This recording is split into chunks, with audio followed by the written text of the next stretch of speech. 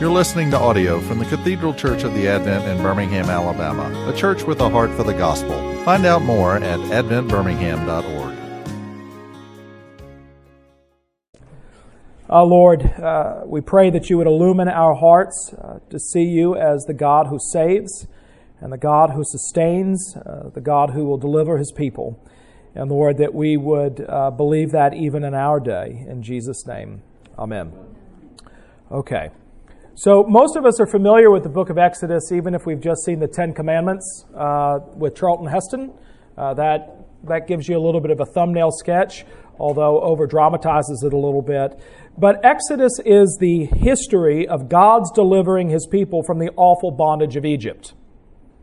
That's what the Exodus is about. Exodus means literally going out, leaving, going out. So, in fact, in some Greek places, you will be able to see a sign that says Exodus, and that will let you know on the Greek airplane that's the way out, right? Exodus. But much more than that, Exodus is God's great picture book of how he calls and redeems a people for his possession. Exodus is God's great picture book of how he calls and redeems a people for his own possession. Isn't that true? Some of the most vivid images in the entirety of the Bible are found in Exodus. What are some of the things that we might remember? Parting of the Red Sea, that's a big one. Plagues, yeah, plagues, the Passover, water from the rock. Even though it's in Numbers, snakes in the camp. Remember in Numbers where the people grumbled so much that God let loose this poisonous snakes, and Moses fashioned a pole with a bronze serpent on it, and anybody who looked to it would be healed, and Jesus references that in John's Gospel. So even Jesus was using the story, at least, of the Exodus as an illustration. It's illustrative of God calling and redeeming a people for his own possession. And he does that in order that they might become a distinctive people under him, living for his glory and praise. When we get to Leviticus, how many of y'all have ever tried to read the book of Leviticus? How long did you last? I mean, after a while, it's like, yeah, blah, blah, blah, blah. There are a couple juicy parts in there, like I'm going to pay attention to that, just because it's interesting. But by and large, very few of us have probably ever done a Bible study on Leviticus. And yet, Leviticus is actually a great outline of what made God's people different than all the other cultures around them. So even in Egypt, you see this. Certainly when they get into Canaan, God's people are always distinctive in a way that rubs up against the culture around them. It angers them. So even today, I didn't get into it, but the story of the return from Babylon, when they got back to Jerusalem and Ezra started building the temple again, the people who lived in the surrounding area of Jerusalem said, hey, let us help you. We'll help you build the temple. And what did Ezra say? No way. You get your filthy paws off my bricks. And that caused problems too, and actually halted the work there because they went back to Babylon and ratted the Jewish people out. But nonetheless, and I know that when we talk about God's law, everyone wants to contextualize it. Everyone wants to say, well, for instance, the Jewish prohibition against eating shellfish. And I've heard, and I think that maybe this is partly true. God wants to preserve a people, and so maybe God had that law so that people wouldn't eat shellfish and die because they didn't have the same sanitary standards that we have today. And that may indeed be a contributing factor. But why did they follow the laws of God? Because he said so.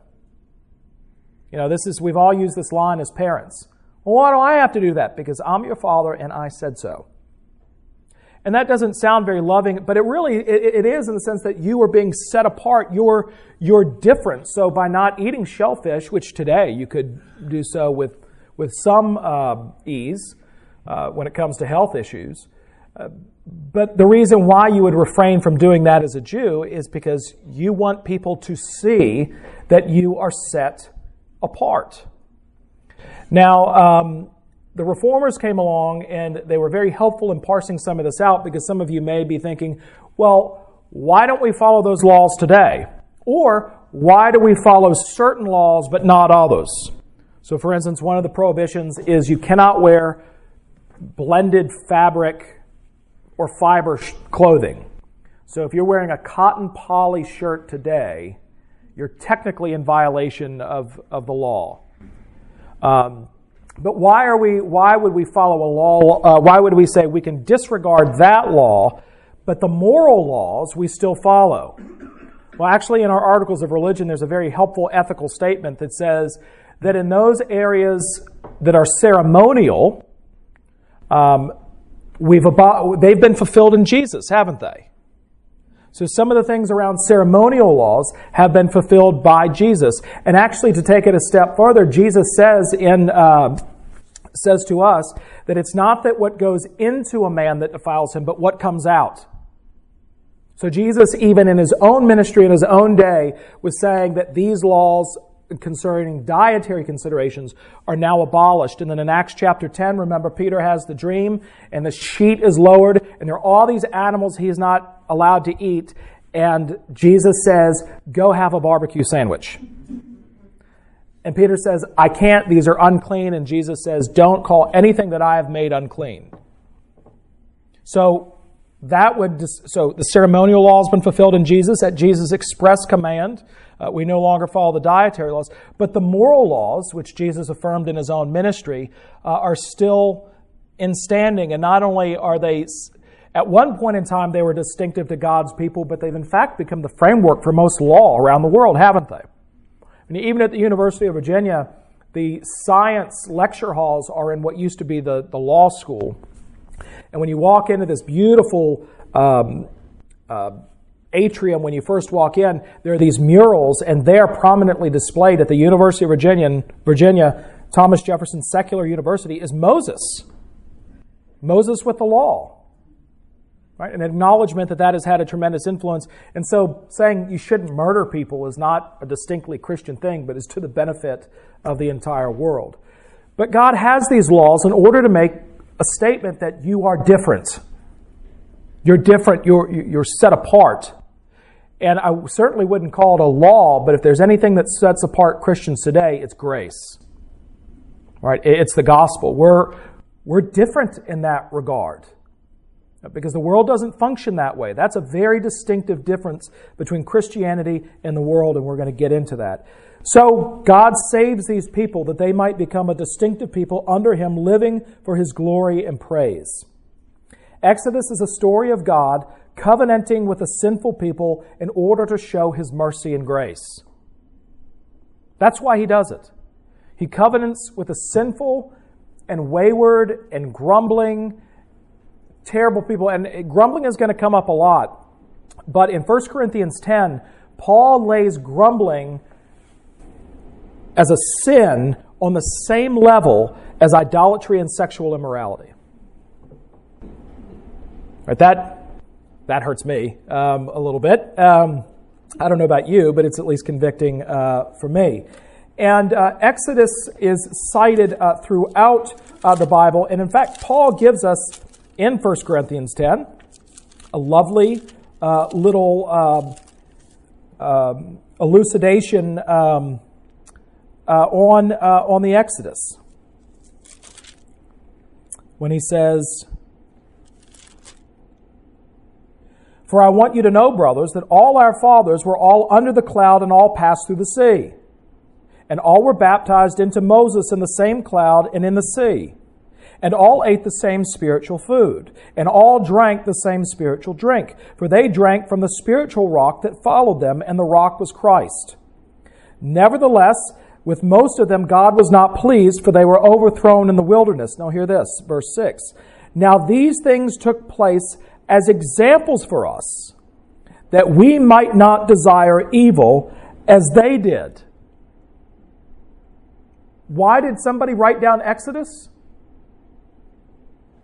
that we might not desire evil as they did. So Paul is actually preaching in 1 Corinthians 10 on Exodus. He's bringing it out. And of course it's cited elsewhere throughout the Bible, especially in reminding the Jewish people, tell your children and your children's children the great deeds that God has done in the life of His people. And then the next lines are always what? Something along the lines of how He brought you out of Egypt, and how He led you through the Red Sea, how He brought you through the wilderness, how He gave you a good land. So Exodus is a significant book of the Bible. And of course, the Exodus foreshadows the eternal rescue from a worse bondage than Egypt. There's actually a worse bondage than Egypt, and that's called sin. And Exodus foreshadows the eternal rescue that we have in Jesus Christ. It's all over the place in Exodus. And it's not just reading between the lines. You have explicit statements in the New Testament about Christ, our Passover lamb, is sacrificed for us. Jesus is the true lamb that was sacrificed once and for all for us. The Passover points to the Lord Jesus Christ. So what do we find in Exodus? Well, as I said before, God's pattern in dealing with His people. We can see in Exodus, this is how God deals with His people. So if you ever wonder, how does God deal with us? Just read Exodus. In the first instance, God shows us His plan for saving His people. All of the elements of the gospel are found in Exodus. All of them.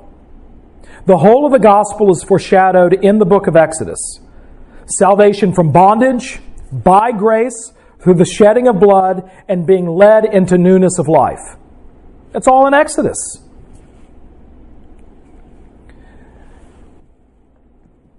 Secondly, God's plan for shaping His people. When God brings the Israelites out of Egypt, that was the beginning of His greater purpose. That wasn't the ultimate goal, right? Just get you out of Egypt. But actually, He had a greater purpose for them. They would become a people where others in surrounding communities would say to them, God is truly with them. So, if you listen to the sermon this morning, I've been spending a lot, for one sermon, I've been dwelling in Babylon for a long time. And that's a reoccurring theme. That, you read of Shadrach, Meshach, and Abednego.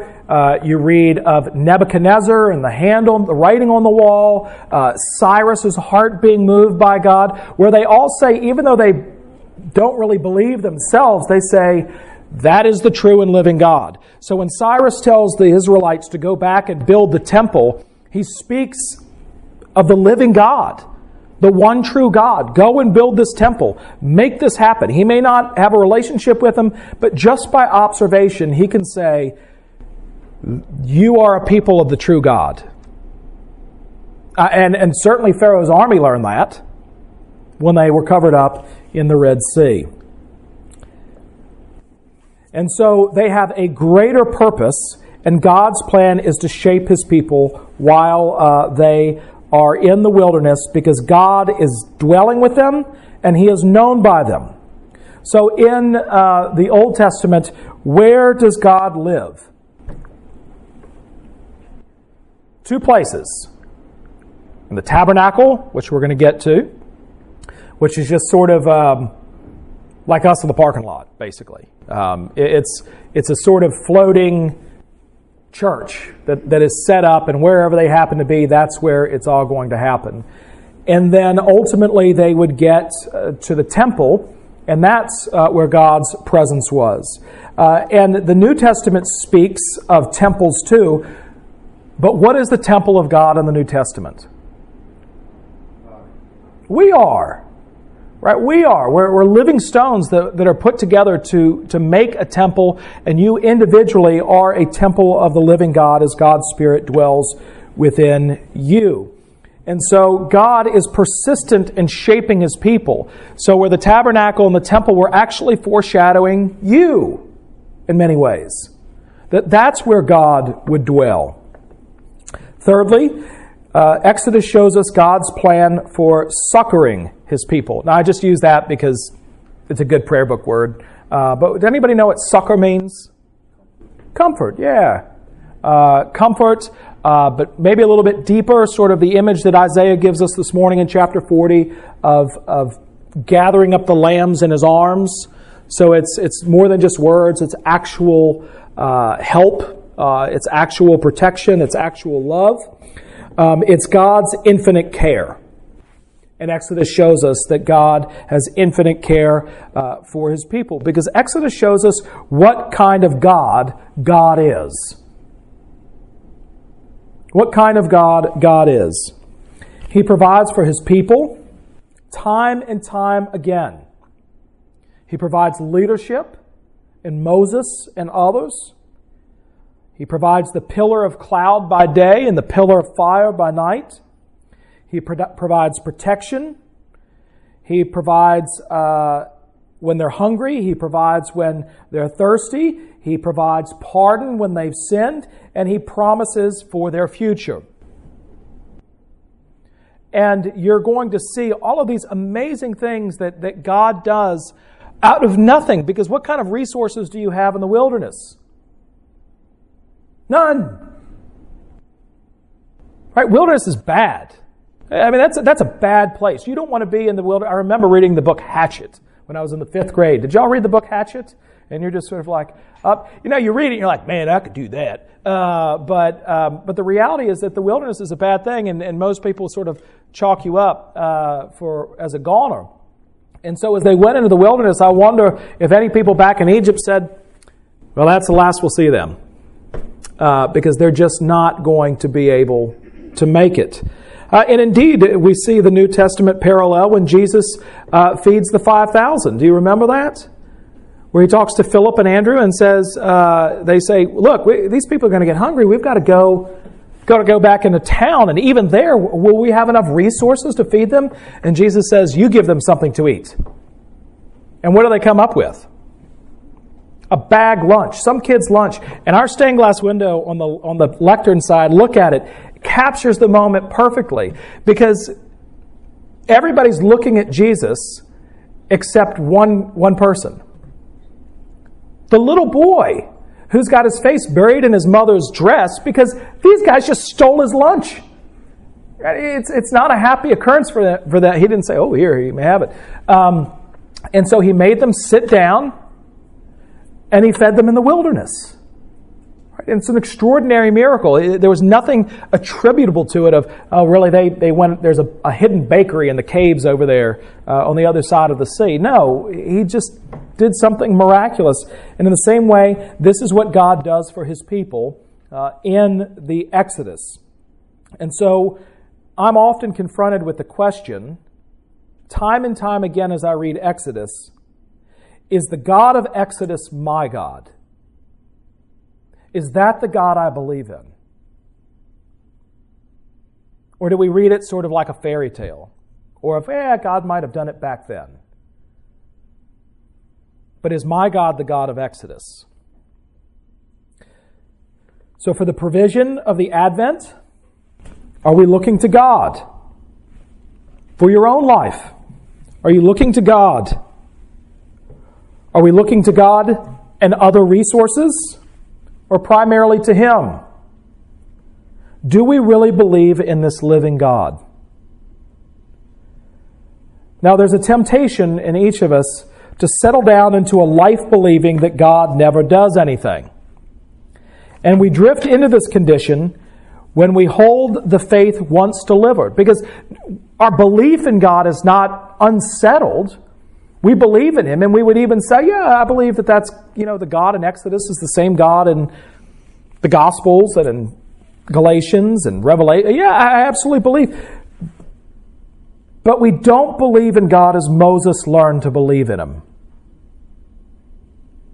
And that's something you have to learn through experience of grappling with God and realizing, think about that. Moses is supposed to lead. I have no idea how he did it and how he made it. And as sad as it was where God said, you're not going to see the promised land, just to be delivered from the leadership of the people of Israel, kill me. Just end it. I don't need to see the promised land. But when people started to cry out and say, I'm hungry, I'm thirsty, did you bring us out here to kill us?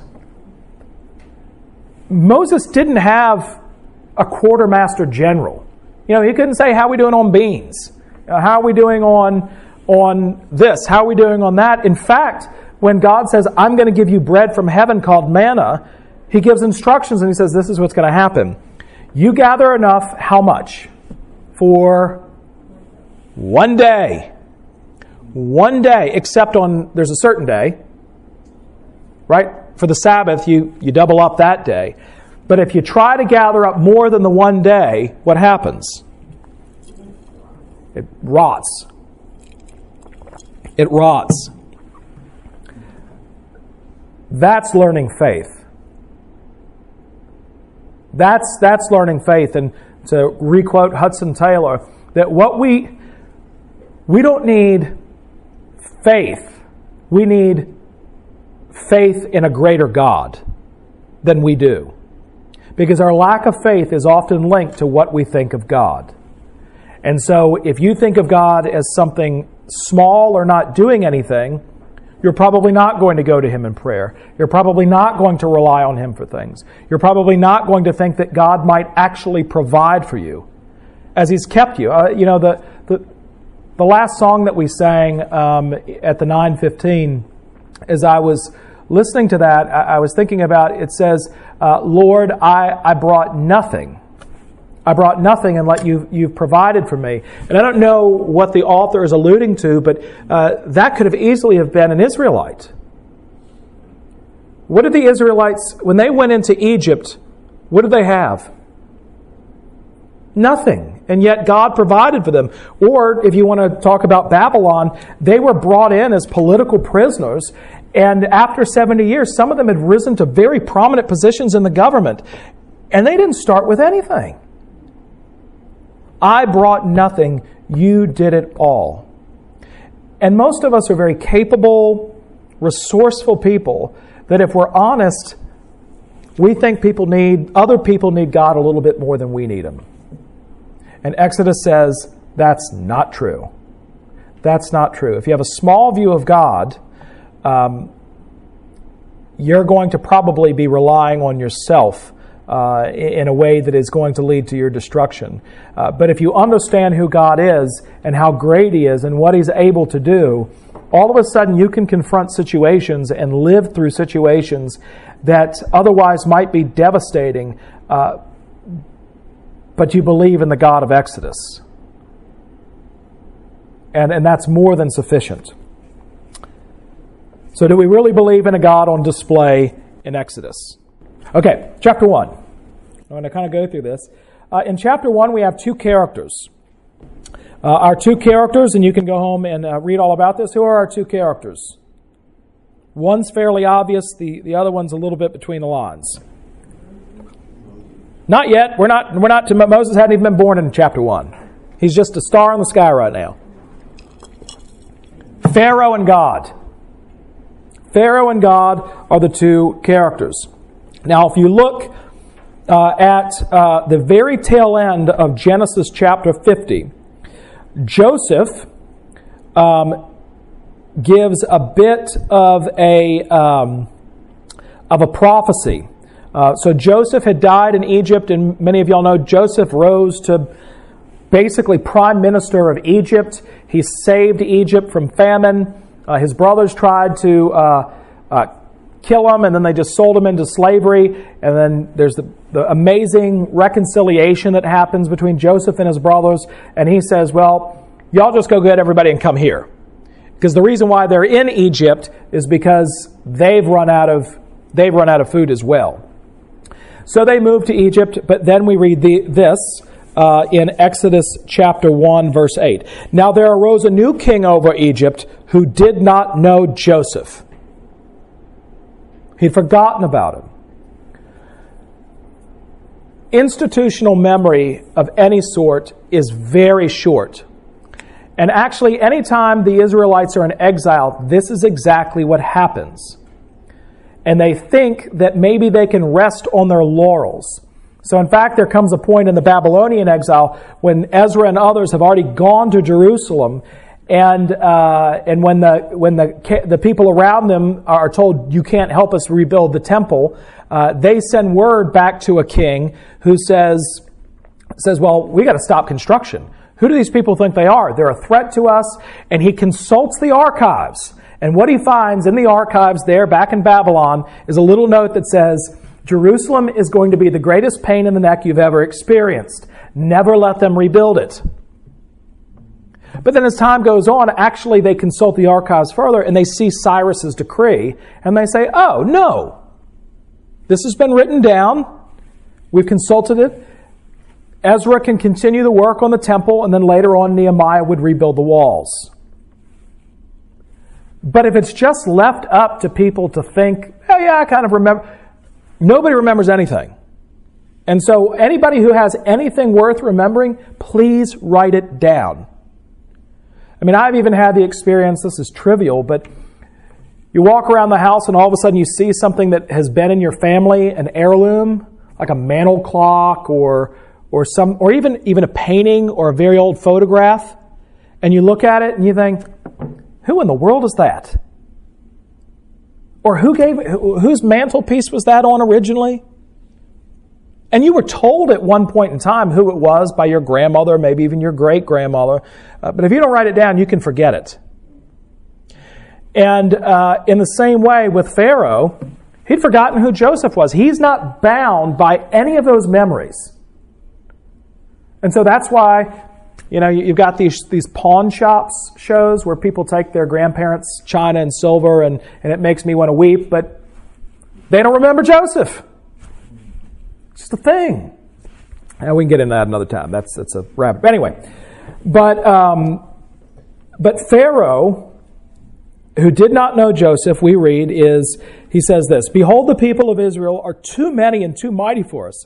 Come, let us deal shrewdly with them, lest they multiply. And if war breaks out, they join our enemies and fight against us and escape from the land."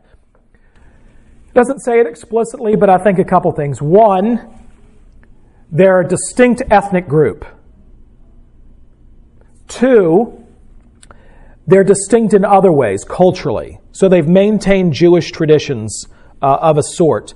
This is, of course, before the giving of the law at Sinai, but there is something different about them.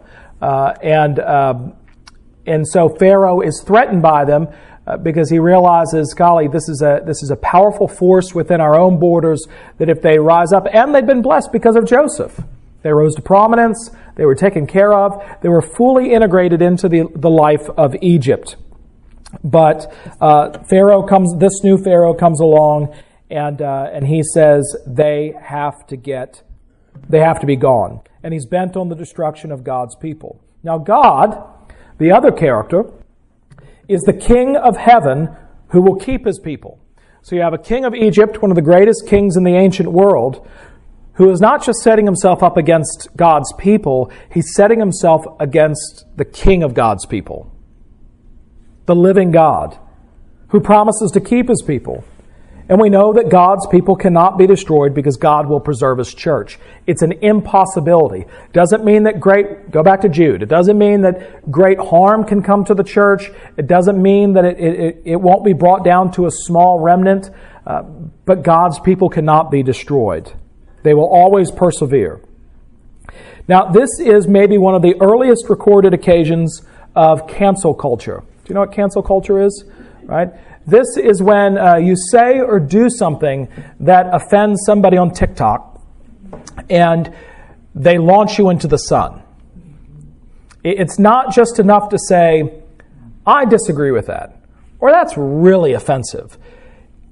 It's, I have to destroy you and any memory of you. So what had happened in Egypt is that an illiberal society had come about, where any sort of culture that would stand against the zeitgeist of the day had to be rubbed out completely. And there are two things that have come up recently that have caught my attention. The first is a guy named Gerald Robinson Brown. Nobody has any idea who that guy is, do you? Does anyone know who Captain Tom is? Captain Tom was a 100-year-old World War II veteran that was knighted at 100 years old by the Queen for his efforts to raise money for COVID relief. Remarkable thing, he had this infectious smile. He was a lovely man. He died last week. And a young clergyman in the Church of England named Gerald Robinson Brown tweeted, man, we got to get rid of that thing, tweeted that as much as he respected Sir Tom, he didn't like everybody in the country celebrating his life because it was just a reinforcement of white imperial nationalism in England. The wrong thing to say. Just insensitive and all that. I disagree with him. But in response, the church has launched disciplinary action against him. They have basically started to erase this guy because he spoke his mind. And frankly, maybe that would be a good conversation to have. Why is it that, that most of the heroes in the UK are of Anglo origin, and maybe we can be more diverse and celebrate other people who have made other contributions. Now, I don't think that means putting down Sir Tom, but I was just struck by how everybody wanted to take this guy and destroy him because he spoke his mind. And we live in a culture where you're not allowed to do that anymore. No one can say what they want to say without someone else taking it personally. Maybe you all have been in those conversations where you say something. The first place where I think cancel culture came to the United States was in New Orleans, because in 2002, I was sitting at a dinner table in New Orleans at a restaurant. It was late at night. We'd had a big night, and there were about 10 of us around the table, and someone brought up the issue of aliens. And I said, well, I really can't get into the idea of aliens. I just don't buy it. All 9 other people were incensed with me. Like, you are a narrow-minded, stupid little person who doesn't know what they're talking about and should just keep their mouth shut if they can't engage in an intellectual conversation. It was like, aliens. Aliens. They all took it personally. Now, on the other end of the spectrum, in many ways, is this country music star Morgan Wallen, right? He's the guy who got busted down in Tuscaloosa for partying without a mask on, and that was when Innisfree made Saturday Night Live. It was on there, and then so he got in trouble for that. Saturday Night Live canceled his performance, but then they let him back on. And the latest thing is a neighbor videotaped this guy coming in late at night, lots of noise, shouting obscenities, and ultimately using a racial slur. And it's awful and it's ugly, and you can listen to it online. But the response has been not, hey man, you've got a huge platform, and you need to use it for good. And you've clearly got issues, from the Tuscaloosa partying to coming in at night. Like, how can we help you keep it between the ditches? No, the answer was no longer eligible to be nominated for a country music award. All of his music has been taken down off of any song service, Apple, Spotify, you name it. His record label has suspended. Basically, he's gone. And any record of him as a human being is completely gone. If you want to know what this looks like, go look at Romans 3. Well, this is what Pharaoh's doing. Pharaoh's like, I am going to launch you into the sun and make you disappear. And we experience this today. There are any number of pharaohs in the world today that are against anybody. The law is an equal opportunity gobble-upper. Just what happens. Well, how is Pharaoh going to do this? That's my little cancel culture rant. How is Pharaoh going to do this? Well, he has 3 means of attack. The first one in verse 8. He says, so we already read that part. He says, therefore they set taskmasters over them to afflict them with heavy burdens. So what does he do?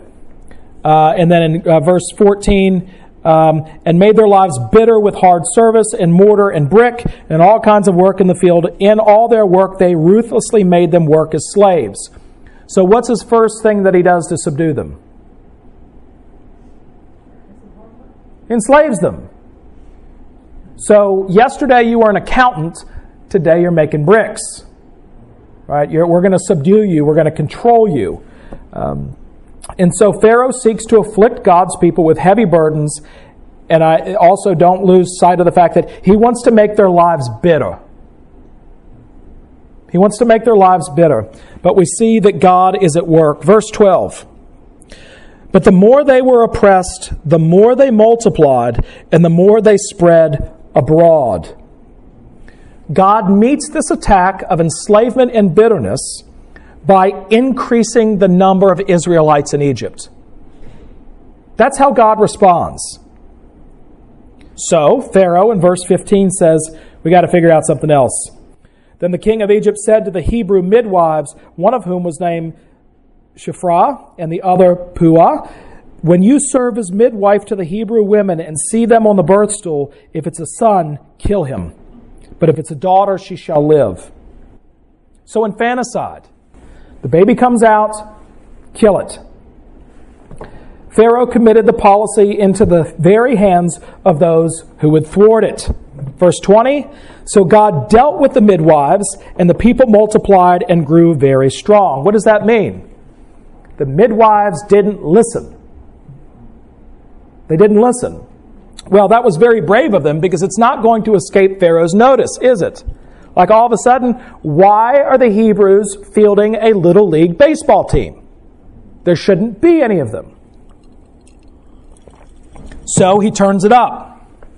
Then Pharaoh, in verse 22, commanded all his people, every son that is born to the Hebrews you shall cast into the Nile, but you shall let every daughter live.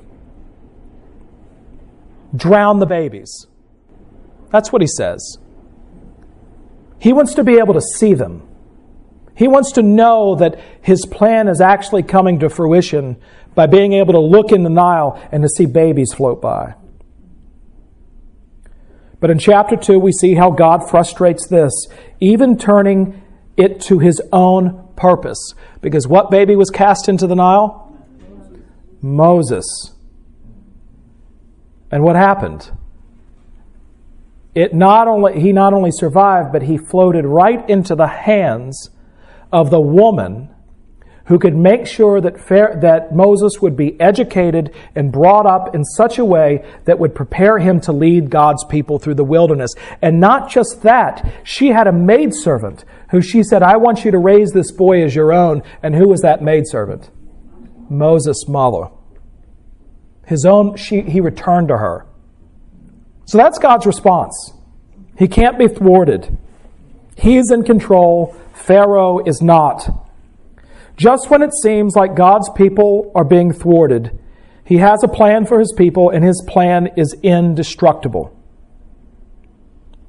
So even if we are experiencing a hard life and it's bitter, God has a purpose to preserve you until he accomplishes all that he says he will do. John Reese, I don't know who John Reese is, but apparently he was a bigwig for the BBC. I read this story the other day. And John Reese was a committed Christian. And back in the 1970s, the head of the BBC had a meeting with all the muckety-mucks. And they really wanted to undo Christianity. And so the head of the BBC talked to his main people. And he said, how can we use our social influence here at the BBC to give Christianity a decent burial in this country? And before anybody could speak, John Reese, who was apparently an elderly man at the time, stood up and with his bony finger pointed at the head of the BBC and said, when you die, well, he said, let me get this right. He said, not only will Christianity not be buried in this nation, But God himself will stand at the grave of the BBC when it's put in the ground. And God will most certainly stand at your grave when you are put in the ground. And then the meeting was over. But that's an understanding of the God of Exodus, right? And how many of us do get fearful when we feel like the culture or other people are trying to... Our culture isn't quite at the point of doing what Pharaoh was doing.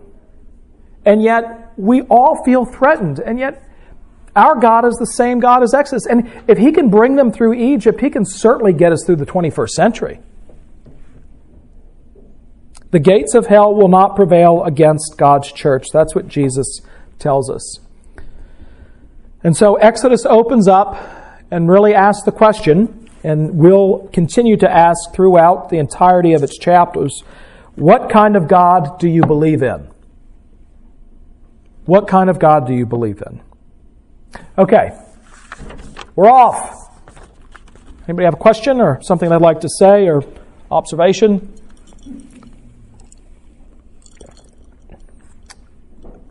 It would help if you read Exodus as you walked along with me.